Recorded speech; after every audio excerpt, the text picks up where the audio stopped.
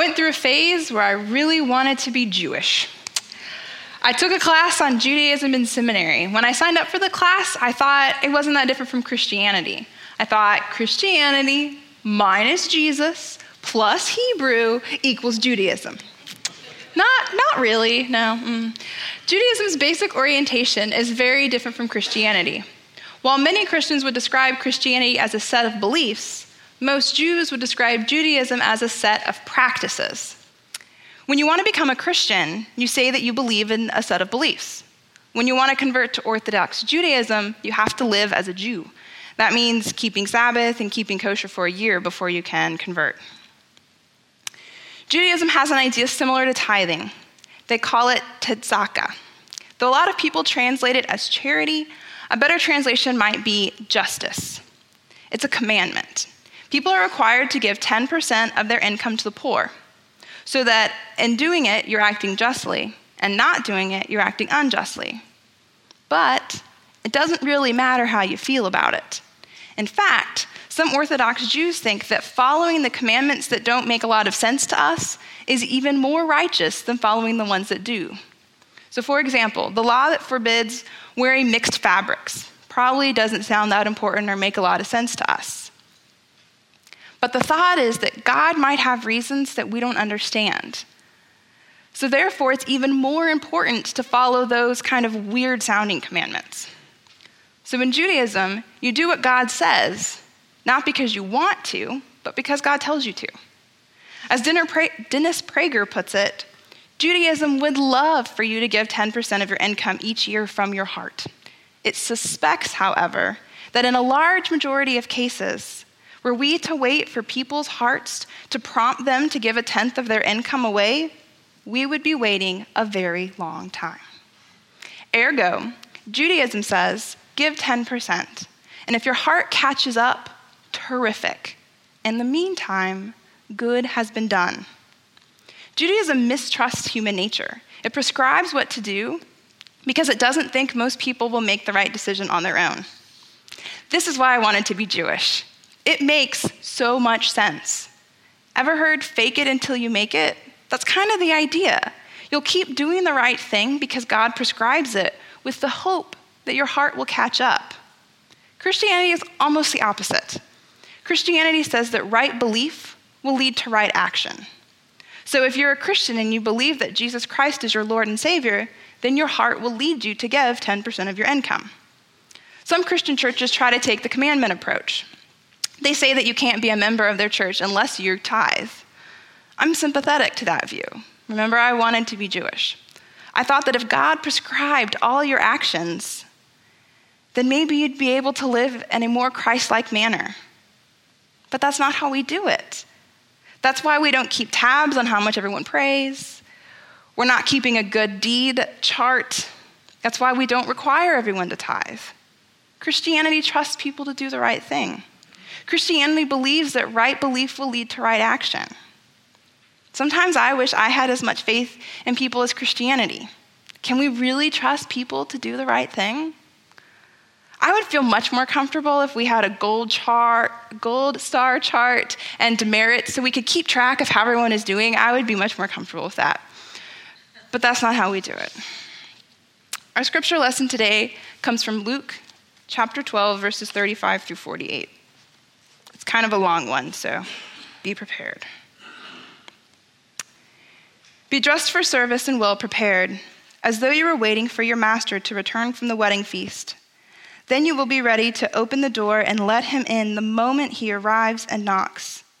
There will be special favor for those who are ready and waiting for his return. I tell you, he himself will seat them, put on an apron, and serve them as they sit and eat. He may come in the middle of the night or just before dawn, but whenever he comes, there will be special favor for his servants who are ready. Know this. A homeowner who knew exactly when a burglar was coming would not permit the house to be broken into. You must be ready all the time, for the Son of Man will come when least expected. Peter asked, Lord, is this illusion just for us or for everyone? And the Lord replied, I'm talking to any faithful, sensible servant to whom the master gives the responsibility of managing his household and feeding his family. If the master returns and finds that the servant has done a good job, there will be a reward. I assure you, the master will put that servant in charge of all he owns. But if the servant thinks, my master won't be back for a while, and begins oppressing the other servants, partying and getting drunk, well, the master will return unannounced and unexpected. He will tear the servant apart and banish him with the unfaithful. The servant will be severely punished, for though he knew his duty, he refused to do it. But people who are not aware that they are doing wrong will be punished only lightly. Much is required from those to whom much is given, and much more is required from those to whom... Did I just say that twice? It says the same thing twice. And much more is required for those to whom much more is given. The word of the Lord. Thanks be to God. Sorry, I'm a little off today. I don't know if you guys can tell. So you'll be dressed for service and keep your lamps burning, not only because God commanded it, and not only because David and I ask you to, but because good works flow naturally out of your belief in Jesus Christ. In this scripture, a faithful, sensible servant is one to whom the master can give the responsibility of managing his other household servants and feeding them. This is the literal definition of stewardship. A steward is one who manages a household while the master is away. We are God's stewards on earth.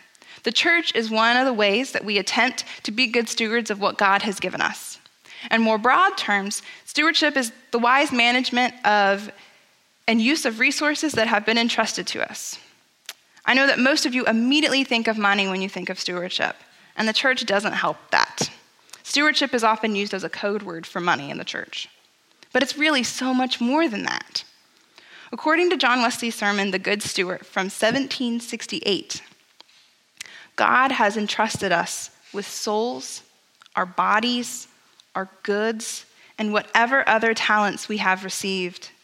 We are required to use all of these things in the manner that God would have us because everything we have is not our own, but God's. I'll say it again. Everything we have is not our own, but God's.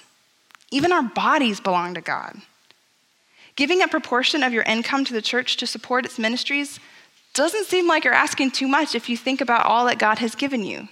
Your body, your life, your everything.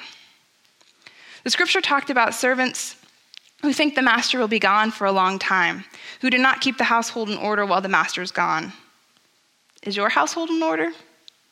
I think that's a tough question, and I bet a lot of you are thinking, what's your definition of order? I'm definitely not talking about the physical cleanliness of your house. I've already told a couple of you that I'd always thought I was a neat freak.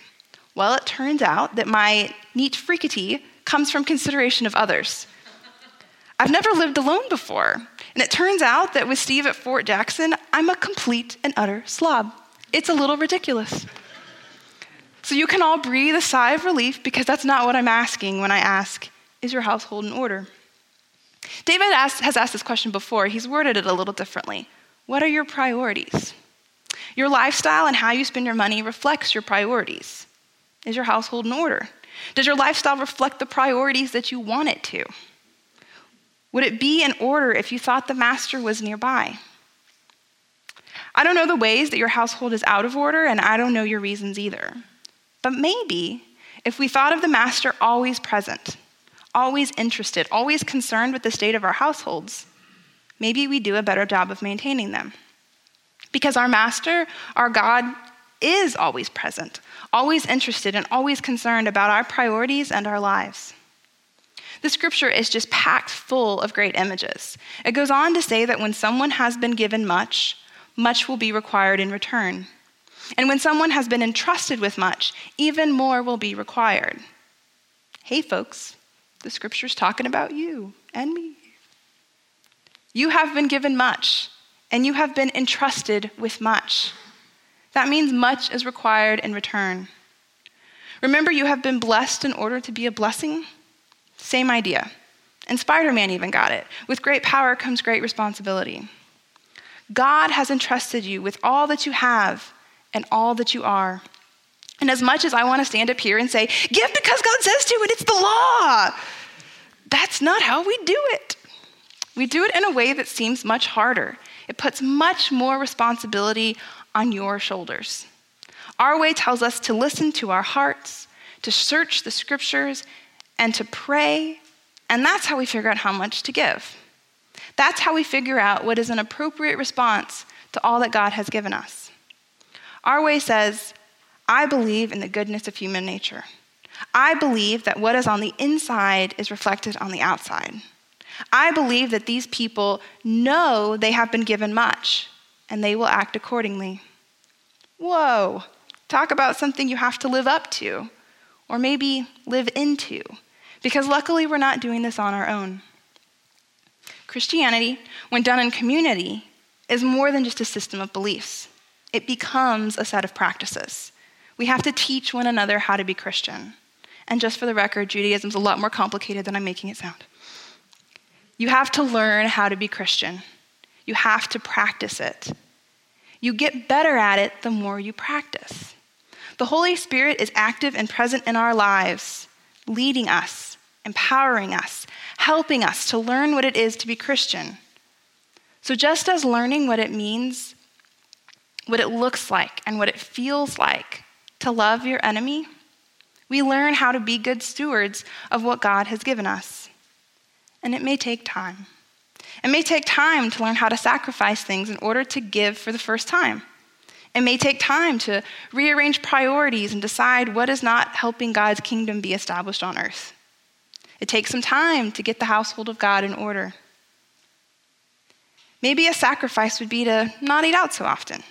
Maybe you talk more about what's going on in your lives when you eat together as a family at home. You know what needs to be rearranged. I know it's hard to always have your inside affect your outside, to let your beliefs affect your actions, but that's what this whole Christianity thing's about. It's a slow process for most of us. The Holy Spirit helps us along the way by giving us sanctifying grace that helps us to grow in our relationship with God. Even if you feel it in your heart, it may take some practice to get the outside right. But that's why we're here. We're here to help remind one another of all that God has given us. We're here to remind each other to get and to keep our households in order. We're here to remind each other that when someone has been given much, much will be required in return. And when someone has been entrusted with much, even more will be required. We remind each other to give out of what we have, not what we don't have. In the meantime, while we're slowly getting our outside to match our inside, letting our beliefs affect our actions, we'll keep our lamps trimmed and burning. See what the Lord has done and what the Lord continues to do. Let's pray.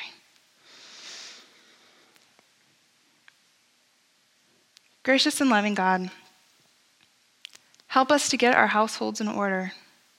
Help our priorities reflect what we want them to, reflect a life in Christ. In your holy name we pray. Amen.